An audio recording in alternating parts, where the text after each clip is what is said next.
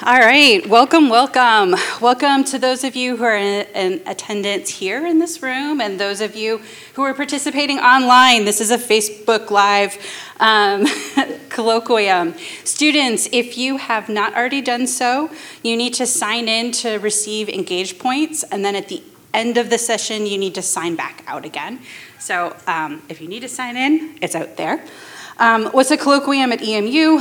Colloquium provides a space for us as a community to hear current research findings, learn about artistic and creative works, and research-informed developments through interdisciplinary engagement. Colloquium also provides time for us to hear from our faculty across the university and to ask questions that deepen our understanding. At the end of this presentation, by Dr. Rittenhouse, we'll have a time for a Q&A. Rhonda Rittenhouse will walk around with this microphone, so please wait until she gets to you with the microphone to ask your questions so that it can be picked up and heard on Facebook Live. So think about your questions, right? So you're prepared to ask Cathy questions at the end. Please stick around and join us for a reception out at the top of this space and enjoy a conversation. So it is my great pleasure and honor to get to introduce one of the faculty within my school. So Catherine Rittenhouse has taught as an associate professor in our undergraduate nursing program for more than 15 years, both in the classroom and in clinical settings. She recently assumed the position of director of our Master's of Science in Nursing program. And she graduated from EMU, then it was EMC, in 1982 with a bachelor's degree in nursing. From the University of Pennsylvania, she earned a master's degree in nursing, specializing in women's health as a nurse practitioner. And very recently, she graduated from EMU with a doctor of nursing practice. I got to shake her hand as she walked across the stage and give her her hood. She has great clinical experience in critical care nursing and reproductive health in a variety of settings.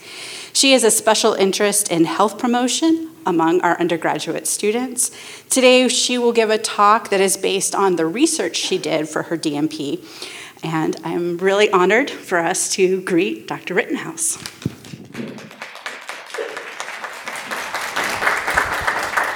Well, thank you very much for attending. As Tara said, this presentation is about my project for my doctoral work that I just recently finished. The title is Improving Chlamydia and Gonorrhea Testing on a College Campus, and that college campus was here at EMU, so my project was done here at EMU. So objectives for the talk today are up here. I'm going to describe the project that I did. I'm going to identify the need for chlamydia and gonorrhea testing, why it's important to do that. I'm going to help you understand the barriers that exist to obtaining testing. I'm going to discuss how I implemented my project and identify the results of the project, and then also discuss conclusions. So what my project was, Tara said research. My project was a quality improvement project based on existing evidence. It really wasn't research. I did not conduct research. What I did was use evidence, studies that had been conducted, research that was available to understand how to improve utilization of chlamydia and gonorrhea testing in the undergraduate student population. So it really was utilization of research. In our current day and age, there's lots of research constantly going on, but there's a significant lag oftentimes between that research and the findings and them translating to actual clinical practice. So what a doctor of nursing practice degree does in some situations is help move those research findings to actual practice. So I'd like to say a little bit more about quality improvement, what that is, what that looks like. Healthcare was a little bit slow compared to some other industries in recognizing the importance and actually making quality improvement a priority. In 2008, the Institute for Healthcare Improvement published their triple aim for healthcare. And their goal was to provide a format for quality improvement in various healthcare settings, so something that would apply broadly to different settings for healthcare. And the three aims that they identified were better care, healthier people, and smarter spending. So looking at cost, looking at outcomes, and looking at the kind of care that people wanted from their healthcare providers. They applied that to a population. Rather than looking at individual problems, they were looking at a population of people, because that's where we get the most impact when we make changes, is we look at populations rather than individuals. So you might ask, why this project at EMU? Why something that has to do with sexually transmitted infections? I'm the first person to say that topics about sex, sexuality can be difficult to talk about. They're taboo subjects for some people, and even for healthcare providers, they are difficult to talk about. And healthcare providers don't do the best job with this area. So I saw it as an important area. But specifically, we can think about biology. What does biology tell us about the need for this work? Biology is an imperative. Reproduction is an imperative to perpetuate our species. That makes sense, right? We can look more specifically at neurobiology.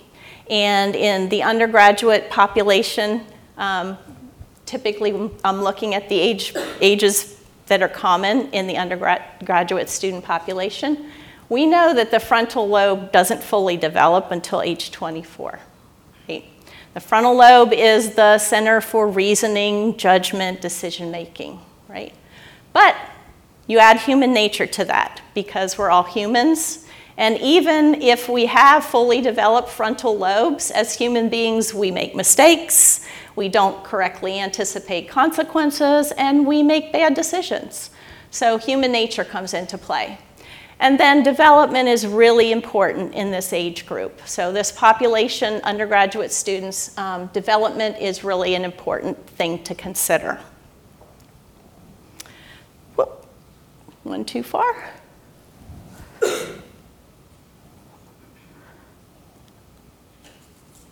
Whoa, it's going the wrong direction. Hold on here. There we go. Okay. So I went way back to Erik Erikson, the pioneer when we learned about developmental tasks. In 1950, he published his kind of original work on this topic. And the two developmental tasks within the undergraduate student population, from ages 11 to 19, the developmental task was identity versus role confusion, which really places a strong emphasis on social relationships in this age group. The other category that undergraduate students fall into, ages 20 to maybe a little older, not 44 probably, was intimacy versus isolation. So here, romantic relationships is a fundamental emphasis of development. I think I would disagree with the cutoff of 44 as an interest in romance, because I don't think romance ever stops. But that's what Erik Erikson said. So within this age group, these are the two primary developmental tasks that apply. And they heavily influence behavior, along with peers. Peers, literature tells us that peers are a big factor in decision making for both good and bad in this age group. So peers can have a positive impact or negative impact. And that's important to keep in mind.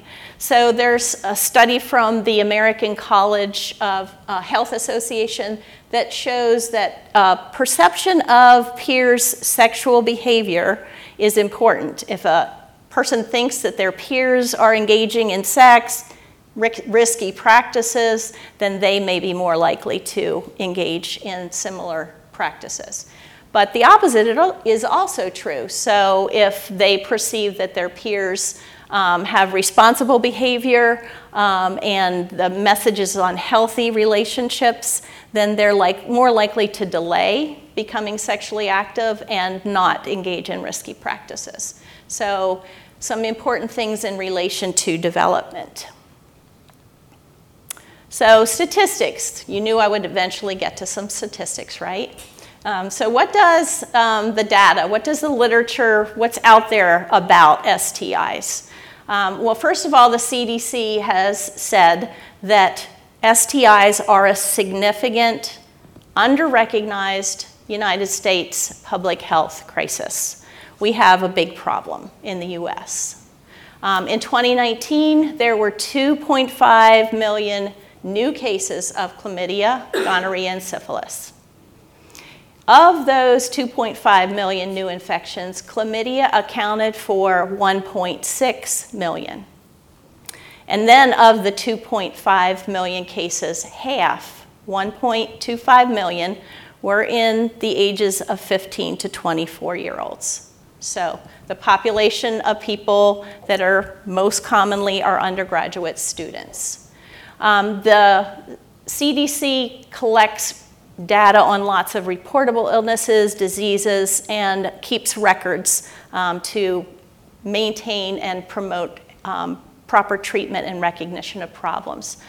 They also conduct a survey every 2 years. It's a risk assessment survey that is done in adolescents and young adults to assess not only sexual behavior, but other practices that may cause risk to this population of people.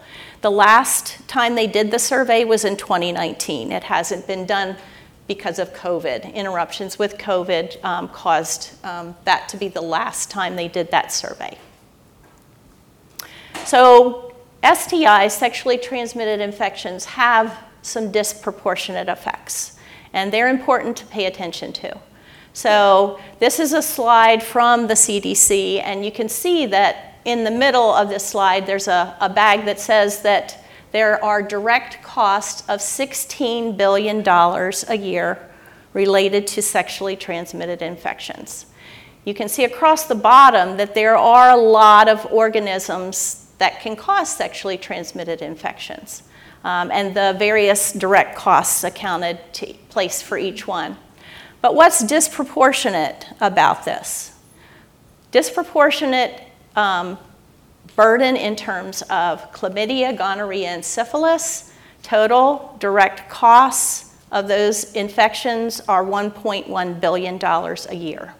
That's the direct cost. That's not emotional cost. That's not stress. That's not anxiety. That's not breakup of relationships and impact on relationships. That's direct health costs. The other things that are disproportionate are that the burden falls heavily on women. So women account for 25% of the direct cost of these infections. And then the other disproportionate factor is young people, 15 to 24.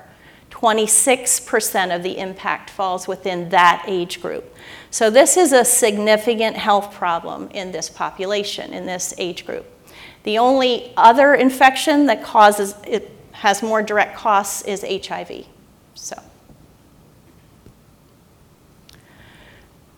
additional factors that help identify some disproportionate things about sexually transmitted infections. In 2021, the CDC says that 31% of all cases of chlamydia, gonorrhea, and syphilis were among non-Hispanic Black persons, even though they accounted for only 12% of the population. So disproportionate effect there. We also know from the CDC that men who have sex with men are disproportionately impacted by STIs, particularly gonorrhea and syphilis. What are the consequences? Why does it matter? Why do these infections matter? Why are they important? This is another slide from the CDC.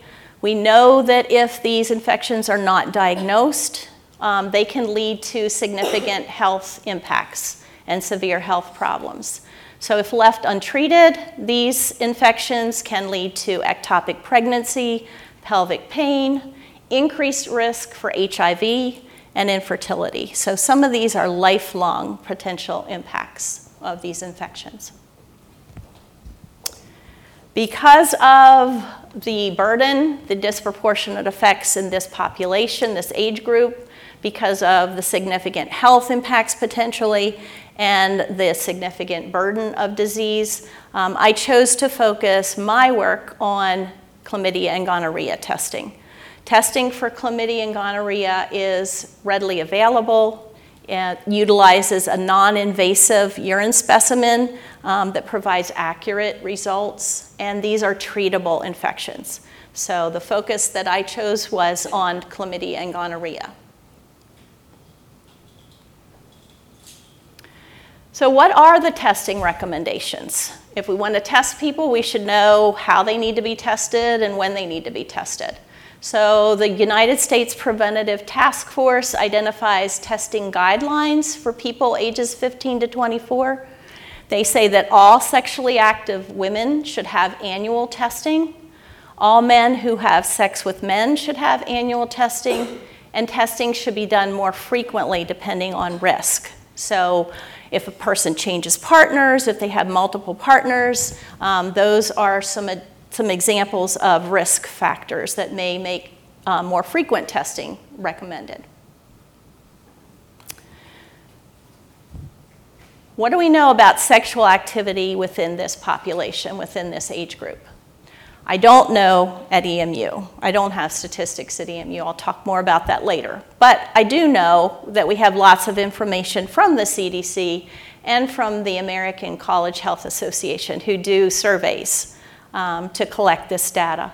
So the CDC estimates that about 40% of people within this age group are sexually active at one point in time. The American College Health Association in 2022, in their survey, found that by the time college students graduate, 3/4 will be sexually active. So up to 75% of college students by the time they are seniors or graduate. Yet within this population, the CDC also found that only about 10% of people that should have testing for chlamydia and gonorrhea had it. So only 10%, very low.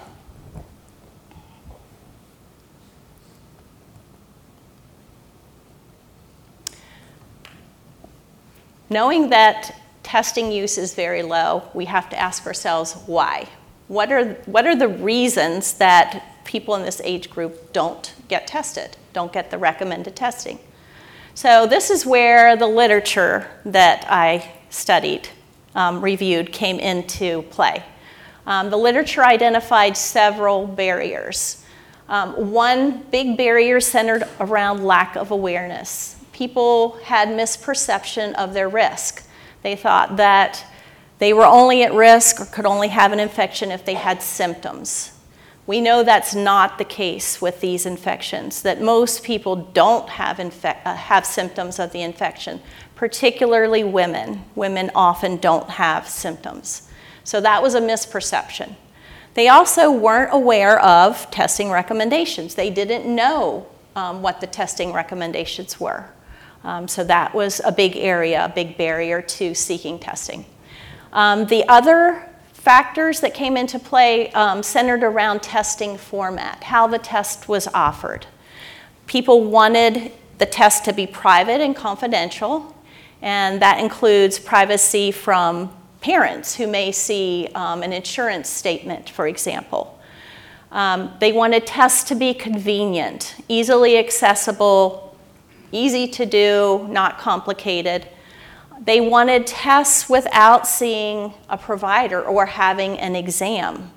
That was a common thread within the literature. They were also concerned about cost. They wanted tests that were free or low in cost, affordable. And stigma. Stigma and judgment, fear of stigma and judgment, even from healthcare providers that they saw for testing. That came through in the literature that I reviewed. So these are factors that were identified commonly in multiple studies that I reviewed as barriers to obtaining testing. So there's also evidence of what works. And I looked at that. I looked at studies to find, okay, these are the barriers. What works to address these barriers? Well, to raise awareness, there were lots of studies that utilized various methods. So social media, email reminders, formal classroom education, campaigns, advertisement. But one of the big things that came through in studies was that involving peers, methods involving peers, were really helpful, very helpful in promoting utilization of recommended testing. Peers were found to be people that the individual could relate to, that spoke the same language, that they felt they could understand, rather than going to somebody that's a lot older or an authority figure. So peers came through as a very strong way to address some of these barriers in terms of awareness particularly. Testing format, what worked there? So the study showed that testing that was self-initiated, that the person, the individual could say, I need a test, I'm going to go get a test, that they could self-collect, not that they would have to see a provider for. And without a provider appointment. That helps eliminate some of these barriers, these perceived barriers about judgment, about stigma, and also make them easy to obtain. So chlamydia and gonorrhea tests utilize a non-invasive test that's based on a urine specimen. So they're easily collected by the individual. The individual can say, I need a test, collect a specimen, sent to the lab, get their results. So that was what showed up in the literature. That's what worked.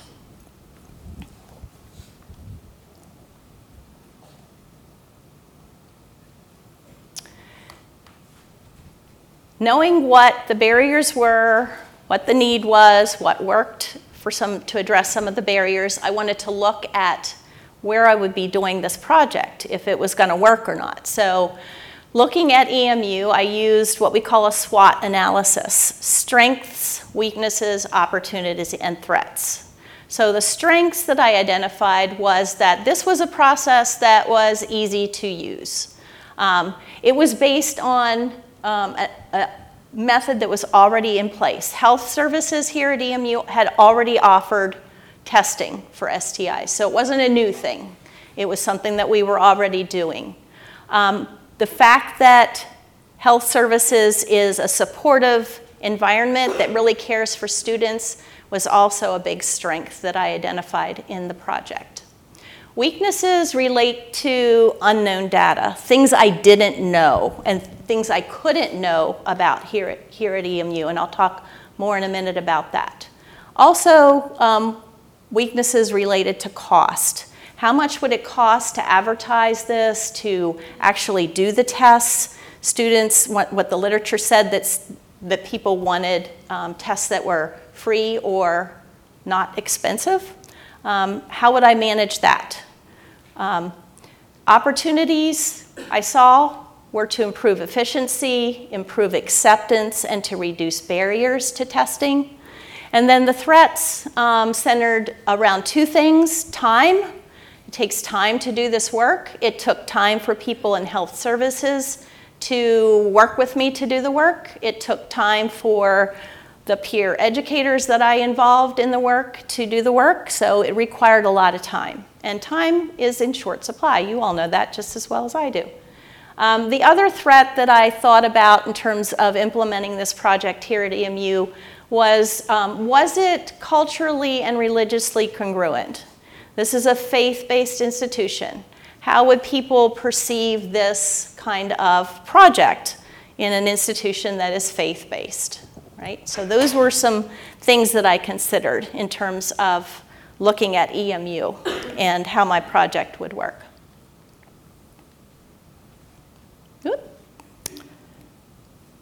So here's that missing data, and these are important caveats in terms of my project.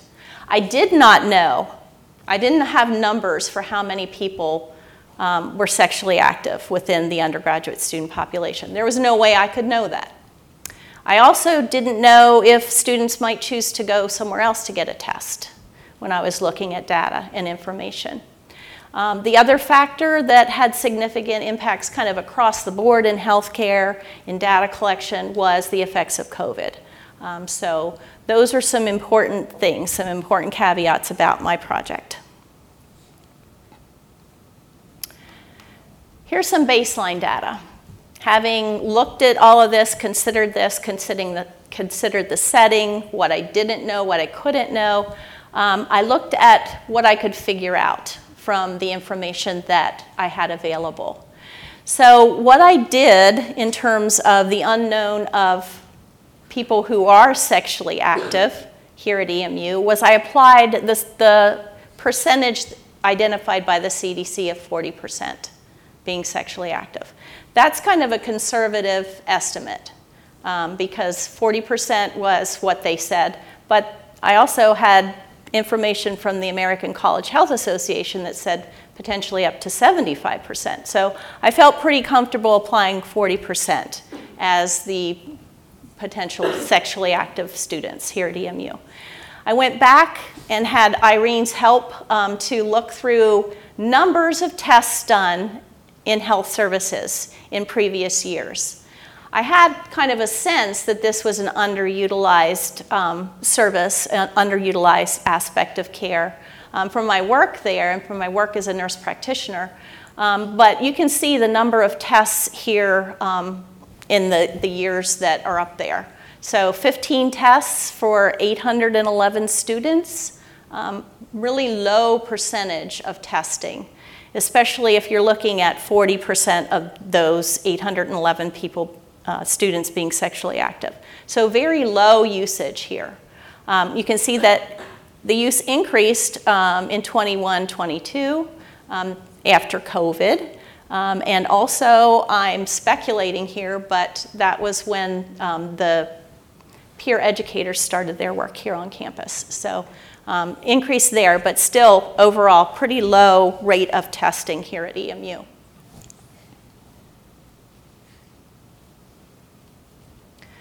So project components, what I decided to do based on that information, based on the statistics that I had, based on the information I had, was to use methods to raise awareness. My methods to raise awareness were to work with peer educators, events, word of mouth.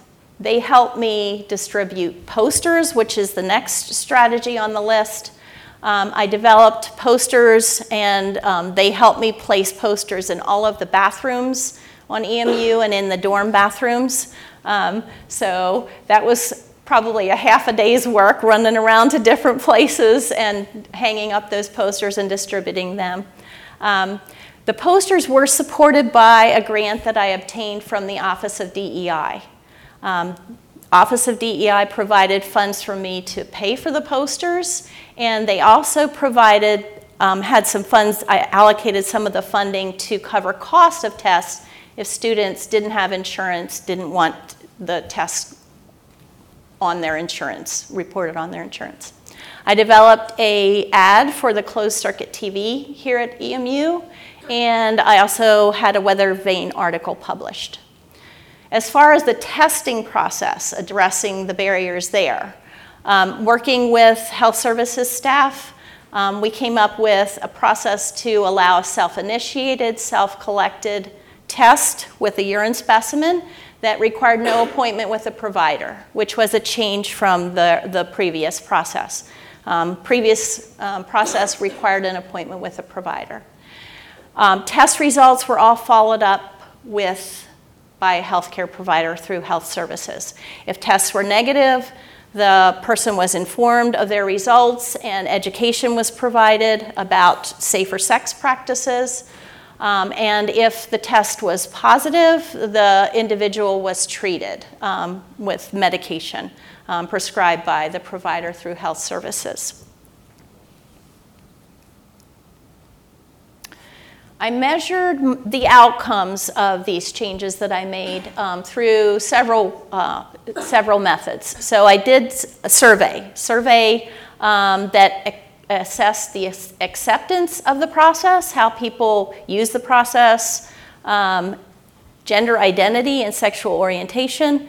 These questions were asked on a scannable QR code, anonymous, not identifiable, but results through scanning a QR code.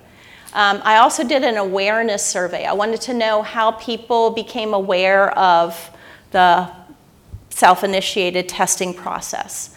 So I did a survey for that, again, anonymous.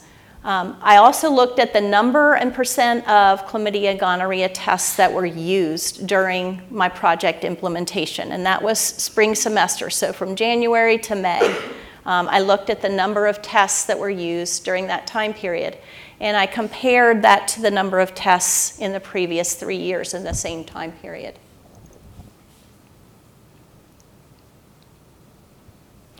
So what were my results? Results you can see up here based on numbers from just spring semester to compare the time of project implementation to the previous 3 years. You see an increase in number of tests performed. You see an increased percentage of estimated sexually active students tested, but still really low numbers. So remember, the CDC said average in this population, this age group, is 10%. Here at EMU, that number is still below 10%. So still low. Got some work to do in this area, I think, in terms of that. The acceptance survey, I used a Likert scale that asked 3 questions. Questions related to clarity of instructions, confidence in the person's ability to collect a specimen, and if they would use the process again. So you can see that the majority of participants said that the instructions were clear, that they felt confident in their collection, and every participant indicated that they would be willing to use the process again. Seemed to be accepted pretty well. In terms of gender identity, I had 58% of the participants that did the survey identified as male, 42 as female, and nobody identified as other. The option there was transgender, or they could write in other. Sexual orientation. The participants that completed the survey, 69% identified as heterosexual, 26% identified as bisexual, and 5% identified as gay. No participant that completed the survey identified as lesbian or said they were not sexually active. I don't know who would take a test if they weren't sexually active, but I put the option on there just in case. The awareness survey. So how did people learn about this? How did people learn about the availability of testing and the testing process? Posters, 40%. So posters did a pretty good job, but pretty close behind that was peer educators and peers. Other responses, participants listed luck. They were told about it by a nurse in health services. One person saw the closed circuit TV ad, and then the fourth participant said that a friend told them about it. Nobody came because of the weather vane article. So what other insights did I learn? What other things did I find? Cost here at EMU did not seem to be a barrier. Even though we asked people that tested if they wanted to use their insurance and they had other options, everybody that did a test used their insurance to pay for the test. So that didn't seem to be such a big barrier here at EMU. I will say that just doing a test, not having a requirement to see a provider automatically decreases the cost. So that's a positive thing. I found that there was some resistance on campus. I had people directly ask me, why are you doing this here? What's this all about? Do you really think you need to do this here? Not students, but other people. I also had posters that had been hung in bathrooms that had things written on them. Things like, sex is between a man and a woman. Sex should only happen after marriage. So some of these things were one of those things. I went back to that thing that I thought might happen in terms of cultural and religious congruity with the project. Self-initiated, self-collected tests without a provider appointment opened additional time for providers to see patients. They didn't have to see people to get a test for chlamydia and gonorrhea, so they had more open appointment times. We had initially thought that students would have to provide the test by 2:30 so we could have LabCorp collect it and take it off to be tested. But it turns out once this specimen's collected and put in a container that has a preservative, it's stable. So we learned that there's really no time cutoff as long as health services is open, that the test can be provided. With the exception of Friday. That period of time over the weekend's a little too long for that. We also found that it was a pretty efficient process. It worked well.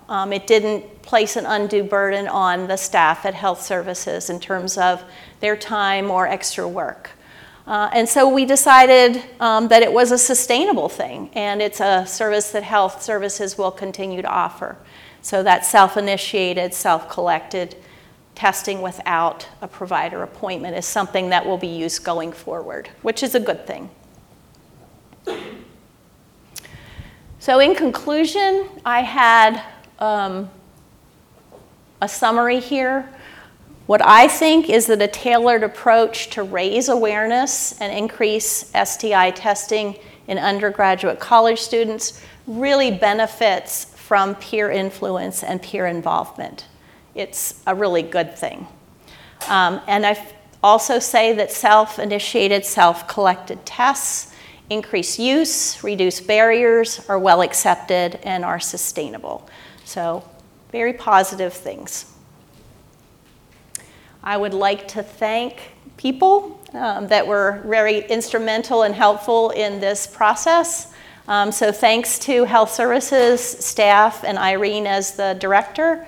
Thanks to the peer educator group. And thanks to the Office of DEI for funds that were used to support my project. I have references here that are available. And I'm happy to entertain questions.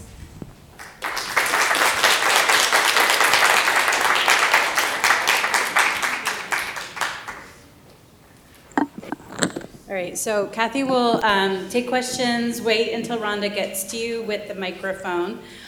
So go ahead and formulate your questions, raise your hand, and while that happens, Cathy, will the posters be back? I don't know. Yeah, I noticed that was how a lot of folks found the option, and so I wondered if you would want to bring them back again. Yeah, that's a good question. I think I would like to. I don't. Yeah. Yeah. I think it's good.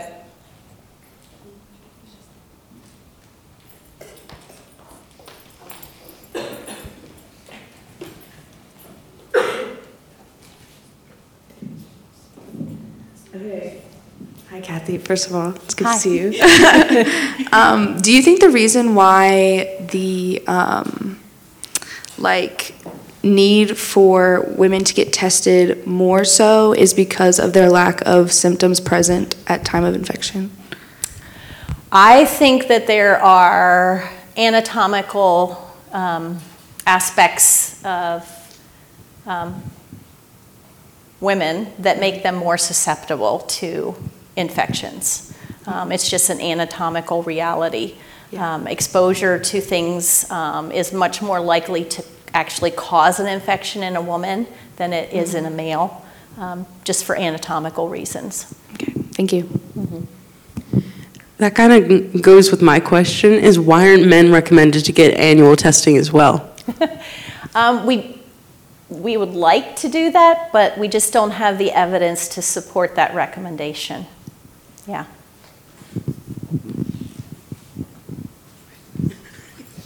We're just running the gambit here. So you mentioned that EMU doesn't have statistics currently on the actual number of sexually active students on campus.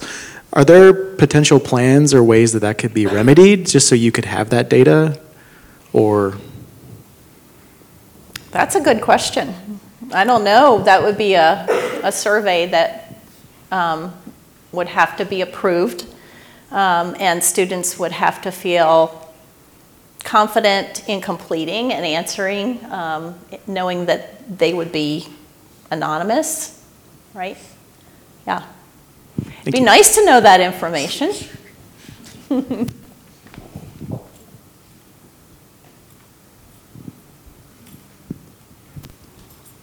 you pointing? I thought you were pointing at someone.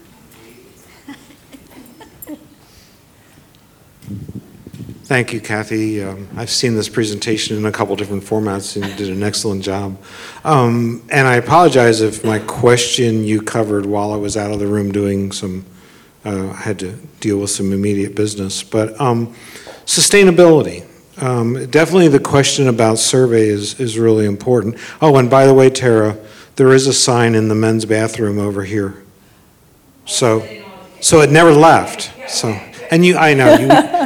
We won't go there. Anyway, sustainability of the testing over time, what will it take to continue it on a regular basis, to keep the energy up? Yes, the signs. And a second part of the question, I thought you implemented in this past winter semester, right? 2023. From January to May. But there was a bump in 2022, there was a pretty significant jump. And Yeah. any ideas on why that happened? That might have been when you were out. I speculate, total speculation. First of all, COVID was pretty much out of the picture. And then it was when the peer educator group started to be active on campus. And there were events and things that discussed sexually transmitted infections, sexual, healthy sexual relationships, those sorts of things. Sustainability, the service is pretty seamless as far as the health services perspective. My bigger concern with sustainability relates to the fact that we don't do a good job talking about sexual health, reproductive health, any sort of discussion on that at EMU. We don't do a lot with that. And I think that's an area that could benefit from some more work. It's kind of hard to think about sexually transmitted infections in the abstract when you don't talk about healthy sexual relationships, right? Because you need that connection, I think. That's my personal opinion. So I think that's an important component that is missing and could receive more emphasis. Yeah. There's lots of health risks from a population perspective. Sexual health is one of them in this age group, but things like substance and alcohol use, motor vehicle accidents, safety, preventing motor vehicle accidents, preventing suicide. These are big population health issues in this age group. And I think they could benefit from additional emphasis and time spent discussing them on campus.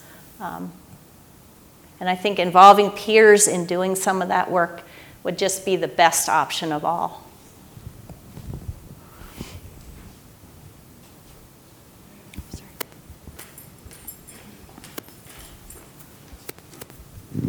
I'll just make a comment going back to this type of university, with a Christian emphasis. When I started as director in health services in 2015, there were no condoms available. And that was one of the first things that I was asked, would I make those available? And I said it would not make sense not to.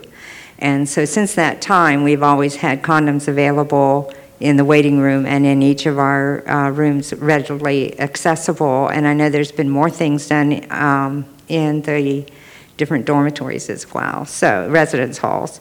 So I think it's accepting that this is happening and working with it and educating people. Yeah, I think that we really do our students a disservice in terms of their health, in terms of, you know, long-term life consequences if we fail to address some of these issues. If we say they're not happening, I don't want to think about it, I'm going to stick my head in the sand, we're not doing them a service. So it's hard work, it's difficult. These are not easy topics to talk about, but they're important.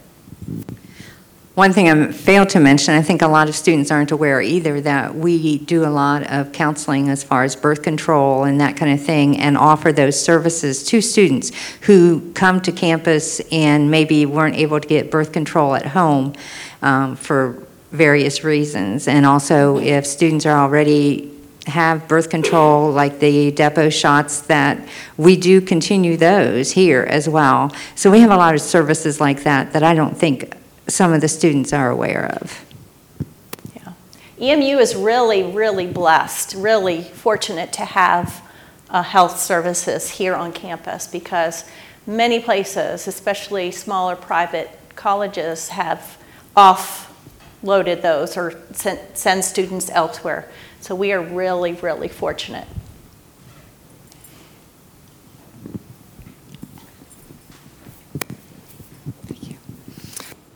Thinking about the barrier and the more we don't talk about it, the larger the stigma gets, the more people don't get tested, the way that it impacts their mental health. When you listed all of the barriers, I wonder if some of the barriers are linked more with specific genders. Do women feel more shame or more stigma versus men or non-binary? Like, is there any separation of those barriers based on that?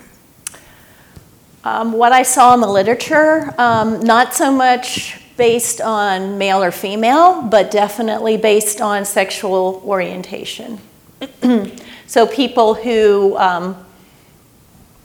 have sexual orientation other than heterosexual definitely have much more of an uphill climb in terms of dealing with stigma and feeling that they're judged for behavior.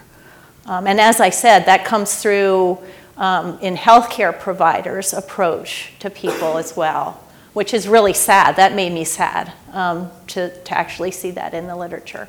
But it's a reality, and it's something we need to own and we need to do better. Yeah.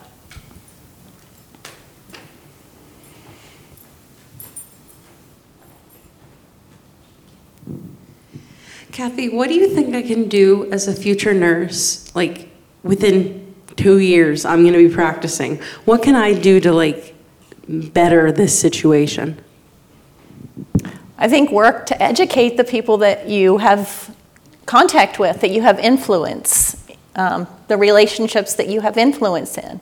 I think as a nurse, if there's any other nurses in the audience, they can all say that they become consults for people, for family members, for other people. Well, I have this or I have that. What would you do with this? What do you think this is? Use your influence. Educate. Education's huge.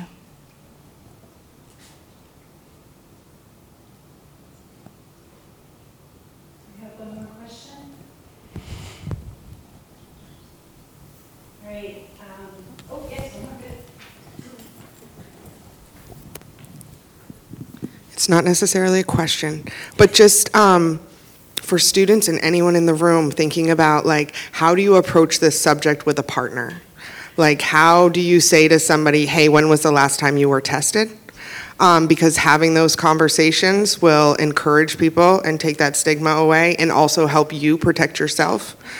So just having that conversation with other people and adults and just asking, like, how do I approach this topic and make sure that I'm keeping myself safe and moving the conversation forward. Yeah. And I agree, the more we talk about it, the easier it becomes to talk about it. My approach, just from my background and my perspective, my firm belief is that we shouldn't separate out sexual health from any other aspect of health. It's just as important and important to talk about and recognize.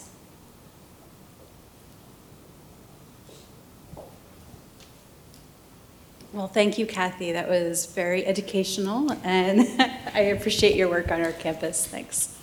Thank you. Thank you.